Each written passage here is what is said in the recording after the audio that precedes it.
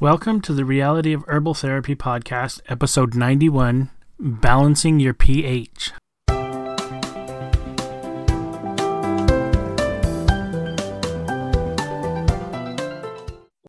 So we got Scott again, and today we kind of wanted to talk a bit about, last time we talked with Scott, we talked about the Reams tests and the things that he checks, and we talked a bit about pH. You want to give us a little more in-depth on pH and why that's important to check? Yeah, absolutely. So pH, there's certain things I use to move the pH. We'll talk about that in a second. But so when we pH, for a while, we followed the paradigm of just high pH. Should be a 7.5 to 8 is what we followed for a long time. And there was always just something that felt like kind of off with that for me, because it always took like almost a raw vegan diet to get there, or like you had to use some pretty extreme measures to stay up in that range generally. And it just felt, I don't know, it just felt like there was something missing from it. I read all the books like Alkaline or Die or the pH Miracle and all of those things. And then when I was getting my degree in herbology, I started to learn about Reams testing, and I was always arguing with a professor that the Reams, my naturopathic degree, I might have said herbology. But I would always argue with my professor about, no, the pH needs to be high. And then I was like, okay, fine. I'll look at your point of view and see if it's right. Because we always said that mold, fungus, yeast can't live in an alkaline environment. So started researching it. Mold, yep, it can live in an acidic or an alkaline environment. It actually, in an acidic environment, is where it makes more of itself. And in an alkaline environment is actually where it grows hair and actually looks like what we think of as mold. Same with fungus and yeast. They all actually can grow in a wider environment, and different varieties will grow in different areas. And actually, they'll push the pH one direction or another because of their growth cycle. So that for me was like, okay, well, that was one of the main things we thought of. But the pH tells us so much more. It tells us how well things are being absorbed. It tells us what nutrients the body needs. It shows us digestively how fast things are going to move through the system. So if someone has, like a woman, if she has a pH below 6.4, especially if it's down close to the 5s, there's going to be reproductive issues. If a woman has a low pH like that, starting out when she first starts her menstrual cycle and keeps that low pH until she's in her 40s, she most likely had a hysterectomy, because it's that harsh on your reproductive system. Sometimes if the pH stays low, a woman's cycle may stop and never come back, or it may not start at all. There's going to be a lot more severe problems, and generally there's infertility. If it was a high pH, a woman is going to have a very heavy menstrual cycle, and generally she's going to be constipated, and it's going to be just like she'll have a flow that's just crazy because the body's not getting rid of all the toxins it needs to. And it's literally hijacking the reproductive organs as a cleansing organ. It's like, hey, we don't have to filter the junk out of the blood. Let's just bleed. And so it bleeds like crazy. And so you're seeing those kinds of things with the reproductive health. Any of the soft organs, if it's really high pH, are going to get softer. And all hard organs like your bones and teeth are going to get they're going to get too soft, and they're going to start to get porous and other things like that. If it's too acid, all your soft tissue, like your reproductive organs, your arteries, your lungs, your brain, are all going to be becoming calcified and getting harder, and causing more issues there. Then if your pHs are actually not together the same. So if they were both a 6.4 and a 6.4 in both your urine and saliva, digestively, you'd probably be able to eat anything without it bothering you. You're those types of people that just drive certain people crazy because it doesn't matter what they eat, it doesn't give them a problem. They could eat cans like a goat could, and they'd still be okay. And that's the magic of actually having all of the calcium necessary to deal with whatever comes through. They're going to excessively use all those calciums, and eventually they might catastrophically fail. But at the moment, they have enough calciums to deal with it. If their pH is actually split, do they have a pH that's low in the urine and high in the mouth? then generally that's where there's going to be a lot of food allergies. There's going to be a lot of digestive issues. The gut is really not going to function well. There could be gaining weight and all kinds of things because the digestive system is not agreeing on the way it's working as it goes through the body. If both of the pHs are acidic, saliva and urine, generally there's irritable bowel, everything's moving fast, they're not holding on to things. If they're constipated, they're very uncomfortably constipated because chemically it wants to move, and if physically it stops, it's very uncomfortable. If both pHs are really high, then they're going to be constipated and nothing's going to be moving, and they're going to be super toxic. Their sweat's going to smell bad. All kinds of things are going to be terrible. And at any of the times that the pH is away from a 6.4, you are lacking in minerals and vitamins. You're lacking in specific ones that manage that pH. And mostly it's calcium, because calcium is the main mineral that your body uses to push the pH one direction or the other. And it uses different types of calciums to do that. So there's a host of different things you can see from where the pHs are. And once the pHs are balanced, it's huge in what it does clear across the board in the way that you are able to digest sugars and salts and everything, because all minerals are dependent on what your pH is. The further your pH gets out of range, the less vitamins and minerals you can effectively use in your body. So they float around as useless. So really, you've got to, managing it first can be a little frustrating because it can move up and down depending on how deprived you are of mineral. And the main things that you would use, when it comes to vitamins, the acidic vitamin main one is vitamin C. Vitamin C is going to affect specifically your urine pH, and that's going to reduce it. It does nothing for your mouth pH. You want to get your mouth pH down, vitamin C is not helping. But your urine pH, it'll take it down. And so if you run acidic and then you take a bunch of vitamin C because you heard it's great for your immune system and stuff, you're the person that's going to think that the person told you about vitamin C is an idiot, because it's not going to do much for you. But if you're really alkaline, you're going to sing praises of vitamin C and think it's the most wonderful, absolute best thing ever. Okay.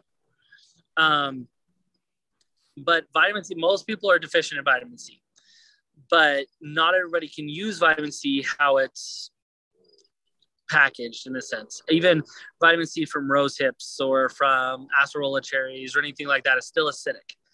The only vitamin C it's not going to be acidic is if you make your own. If you get some white onions and you get a pound of white onions and chop those up, peel and all, the whole onion, the little root thing that's on it, everything, chop it all up, put it in 2 cups of water and boil it till it turns kind of clearish, and then strain out the onion and you have vitamin C water. That will not move your pH one way or the other, and you can actually start to fill up the vitamin C. A lot of people think, oh, you don't store vitamin C, you can take as much as you want, and you don't store it. You actually do store vitamin C. In between your cells, the concrete or the mortar that holds your cells together is vitamin C. It is in all of your interstitial fluid, and it is essential for the way that you function. And one of the main ways that you lose vitamin C is scrubbing your whole body with soap, because you get rid of the layer that holds in your vitamin C and you drain out your vitamin C. Especially for little kids, you'll really drain their vitamin C by scrubbing them down with soap regularly. You should scrub the really yucky parts, but in general, you should wash with water and other things like that. And if you're constantly scrubbing with soap, you're going to be really depleting your vitamin C. You look like you had a question. Yeah, like it made me think of the hand sanitizers. Does it do the same kind of thing? Like, I know it's mostly alcohol. Does it strip you of that vitamin C layer and everything too? Yeah, so you'd be draining it out your hands. Anything that is getting rid of the oil on your skin is going to be letting out your vitamin C, because you have a layer on your skin that protects and actually holds in all your water soluble stuff, and that's all going to drain out. And it's your main way that you're going to lose vitamin C is through your skin. So you're actually hurting your immune system basically by using the hand sanitizer too much. Yeah, you can be. And also the fact is that your hands, like people that make sourdough, when they test their hands, they almost have the same exact cultures as the bread does, all over their hands. And there's no room for any other bacteria to grow because their hands are so grown with the bacteria that's in their dough. In their dough. And so there's only, bacteria doesn't grow on top of bacteria, on top of bacteria, on top of bacteria. There's only so much room on your hand for bacteria. There's good bacteria, there's bad bacteria, there's good and bad of everything. And if your body actually has the good stuff on your hands and you completely sanitize and kill 99% of all the germs, guess what? The 1% is not the good stuff. It is the bad stuff because it's actually a lot more resilient to that junk than the good bacteria are. So you kill off all your good bacteria. Now you just sterilize your hands. Nothing is protecting your hands anymore. You don't have that good bacteria taking up residence on your hands. And so now you can completely fill your hands with whatever bacteria is nearby. But if you were able to clean your hands with stuff that actually doesn't destroy the good bacteria that's on your hands, then you actually have a greater protection because you have that bacteria that should be there, and the natural sterilizing things that are in your sweat and other stuff like that actually help to build up cultures and protect it. Like even like when you're growing like yogurt or something like that. With yogurt, it's like having the greater amount of the bacteria you specifically want to grow, or cheese, having the greater amount of that bacteria you want to grow, so it takes precedence. And so if you have a good amount of good bacteria, like if you make sourdough a lot, you're going to have a lot of good bacteria on your hands that's from the sourdough. They'll actually prevent bad bacteria from even taking up residence. So yes, it reduces your immune system because we get rid of vitamin C, but also reduces your immune system because you literally washed off your immune system. Cool. So yeah. And vitamin C, it holds the cells together. So that's why people that are diabetic start to really have sores and fall apart, because they dump a lot of their vitamin C in the process. And if they're scrubbing constantly with a lot of soap over their whole body, they are draining vitamin C and they don't have anything to hold their cells together. And that's why they really start to have serious sores and things. Yeah. So vitamin C is an acidic vitamin, but if you make it out of onions, it's not acidic. It's actually neutral. And you can actually take that broth that you make, you could put it into a soup. You don't really want to boil it beyond that point that you've made it. So it could be something that's added to a soup that you're not just going to boil out all the water, or added to something as a broth. Or you could just straight up drink it. But that recipe, you drink it maybe 1 to 2 times a week. And that would be providing a good amount of your vitamin C. And guess what? It's cheap. It just takes some effort. But there are times when you're really alkaline and you need that acidic vitamin C. If you're really alkaline, use vitamin C like crazy until it comes down, and you will see huge benefits from it. On the flip side of the vitamins, it's vitamin D that is alkaline. Vitamin D is going to raise your urine pH.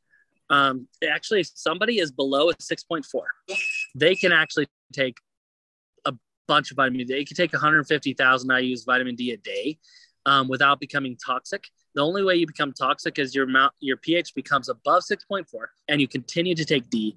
That's where you're going to end up becoming toxic on D. That's where you'll end up having problems. So it takes quite a bit of effort to do that. So D raises, vitamin C lowers. Both of them are great for the immune system. So if, for instance, you're really acidic, if you take a bunch of D and some C, you'd have some benefit. If you're really alkaline and you take them both together, they're actually really awesome because they balance each other. So if your pH is good and you take a good amount of both of them, then you're actually going to keep it more in the right range and have the benefit of both your vitamin C and D. So is that why Dad would say take a whole bunch of vitamin D when you were starting with the flu, because seems like it would balance out the pH, especially with the American diet. Everybody's pH is probably mostly low, so that much vitamin D would boost it. Yeah, it's generally low, and so there are some of the people that it didn't just necessarily work for, and those were the people who are like, "Why? What in the world?" And now since I've been testing pH, if I see it high, I'm like, okay, do the D, and do 4,000 milligrams of vitamin C a day. And with that, it actually, so if they're already high, then it actually makes it so it performs just as well as somebody who's acidic, because we have that acidic to balance it out. And then there's people that just rave about vitamin C. Those are the odd people that their pH is really high. And the people that rave about D are the people that their pHs run low. And there's different ones. There's different stages of health that one's going to be in one or the other. D is phenomenal. I still use it. And that's, if I don't know anyone's pH, still, if something's coming on and you're starting to feel flu-like or whatever, or sick, I still say 2,000 units of vitamin D per pound of body weight, hands down. I generally do, Dad always did it for 3 days in a row. But I was reading the guy that actually was doing it or started it, and he did it, Dad would say 2 days in a row. And the guy that originally started doing it would do it 3 days in a row. So I've started just telling people 3 days in a row. So vitamin C, vitamin D, those are the main acidic versus alkaline, and those only affect urine pH. So you're not going to notice it if you're not checking the urine. The other ones that check the urine pH is calciums. So we think, everybody says, oh, you got to have calcium for your bones. It's going to help you out. And then you get a calcium test and it's like, okay, you have low bone density, but too much calcium. So what's happening there? Okay. Or you have low bone density and you're making kidney stones, or you got low bone density and all these things. So there's signs of lacking of calcium, but showing excess calcium. How is that possible? So the way that's actually possible is because we classify calcium as calcium, which is wrong. There are 17 different varieties of calcium that we can consume, and they're classified into 3 different groups. There's alkaline calciums, which have a pH that is it'll raise you above 6.4. You can go way high. And then there are the acidic calciums that will lower your pH down to way low. And then there's neutral calciums, which will actually stabilize your pH and keep it right about a 6.4. And there's times when you need all of them. Not generally all at once, sometimes all at once. But there's times that you're going to need one, and times you're going to need another. And it really depends on what your pH is. If you don't check your pH, you could be taking the exact wrong calcium for you. And most people, like in health food store, they'll always have like calcium citrate. Calcium citrate, there's nothing wrong with calcium citrate. It's a mild alkaliner. It'll mildly move your pH up. And that's why most people use it, because if somebody has a higher pH, it's not going to be as aggressive and cause as many problems. And if they have a low pH, it's going to start to slowly move in the right direction. It also is used because it has a lot of calcium per volume, because not all calciums, like there's a certain amount of calcium per how much powder's there. You think the whole powder is calcium, but it's not. It has more calcium per volume than most other calciums. That's another reason why they mainly use it. But it's mildly alkaline. A calcium aspartate. You've heard of aspartate probably. Or there's ascorbate. There's a variety of different ones. Aspartate is actually neutral. Gluconate is neutral. Bone broth. You hear about that and everybody thinks, oh yeah, it comes to the bones. Bone broth, great. Absolutely, for the right person. If you are alkaline, bone broth is for you. If you're acidic, you don't want to use bone broth, because bone broth is going to acidify you more. And so it's the calcium that's actually going to build up. It's going to cause problems and cause kidney stones or bone spurs or things like that. So the reason why you'd have your body's showing low calcium issues and also showing high calcium issues is because acidic versus alkaline calciums. If your pH is a 5, you're dumping all the acidic calcium you possibly can. You're trying to get it out in any way. Make it into a bone spur. Make it into a kidney stone. Pee it out. Bleed it out. I don't care. Just get it out. Because it's got to create a balance between the alkaline and acidic forms of calcium. So that's why you'll show high, because you can be low in the alkaline and high in the acidic. And the two, well, in ratio. So total volume of calcium that your body needs If your pH moves at all, if you eat something and 2 hours later, your pH is not a 6.4, then you did not have the right calcium to deal with that food. It should always stay at 6.4. And so if you're always staying acidic, then you have too much of the acidic, or you have too little of the alkaline. And you have to create a balance and actually fill up both of them to the point that it doesn't move one way or the other, your pH, because it has enough of both of them to buffer whatever you send through. And if you use the right one at the right time, it's huge, because calcium is used more by weight and volume than any other mineral in the body. It's massive when it comes to mood stabilization, all kinds of things. It's the first mineral that we actually lose that starts the cascade of bad health, because it's essential in liver building cells, and it's essential in managing sugars. And there's a whole cascade that goes out from there. But using it right calcium. That's why there's so much literature. Do not use calcium. It's terrible. You get enough in your food. Just don't use excess. And then there's others like, use a lot because it's amazing. They're both right, and they're both wrong. Because it's the right one at the right time is absolutely as phenomenal as you've ever heard calcium is. And the wrong one at the wrong time is as terrible as you ever heard calcium was. So yeah, use calcium's right. And by checking your pH, you can know what it is. Your acidic ones, like if your pH is below 6.4, then you don't want a bone broth, you don't want a lactate, and you don't want buttermilk. If it's above a 6.4, you could use a lactate calcium, you could use a buttermilk, and you could use a bone broth. If it is above as well, if it's above 6.4, if you want something to bring it down, you're going to bring it, so those are going to bring it down, the lactate. If you're above 6.4, you do not want to use a citrate or a carbonate or a citrate, carbonate, or hydroxide. You don't want to use any of those because they will raise it higher. If it's right in the right zone, well, watch it and see if it moves. Sometimes calcium gluconate is the calcium. If you need more calcium and you're in the right range, the calcium gluconate is what's going to stabilize and keep you in the right spot. So that's a very basic overview of what calciums do in pH, but it is so profound in what it does in your body. And that's just the urine pHs. The mouth pHs are affected by actually B12 and iron. There's a lot of people, I actually had a client, they had hemochromatosis and they had idiopathic anemia. So he had anemia that had no clue why he was anemic, and he had too much iron.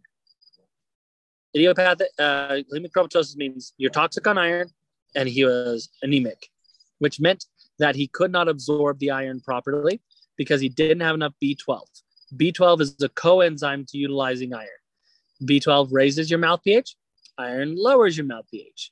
If your mouth pH is below 6.4, you don't need iron, you need B12.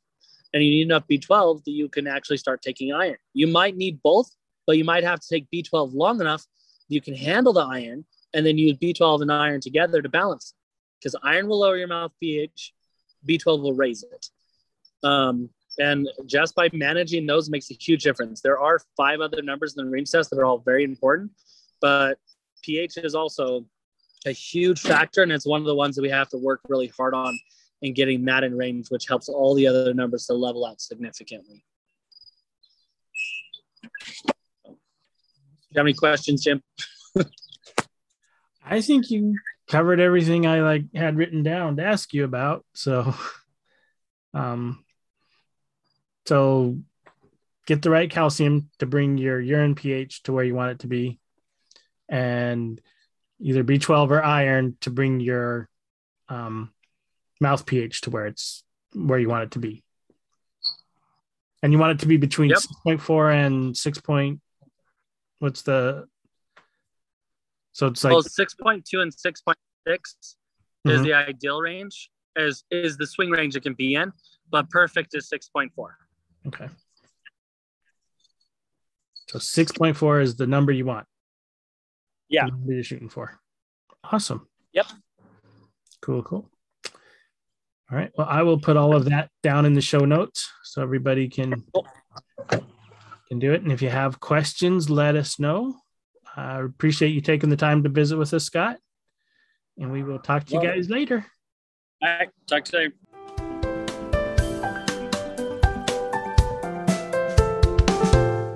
It is not the intent of professional herbal instruction or any persons associated therewith to diagnose or prescribe. The intent is only to offer herbal information for your consideration. In the event you use this information without your doctor's approval, you are prescribing for yourself, which is your God-given right. But professional herbal instruction or any persons associated herewith assume no responsibility. The claims and statements made on this podcast have not been evaluated by the Food and Drug Administration. These products are not intended to diagnose, treat, cure, or prevent any disease.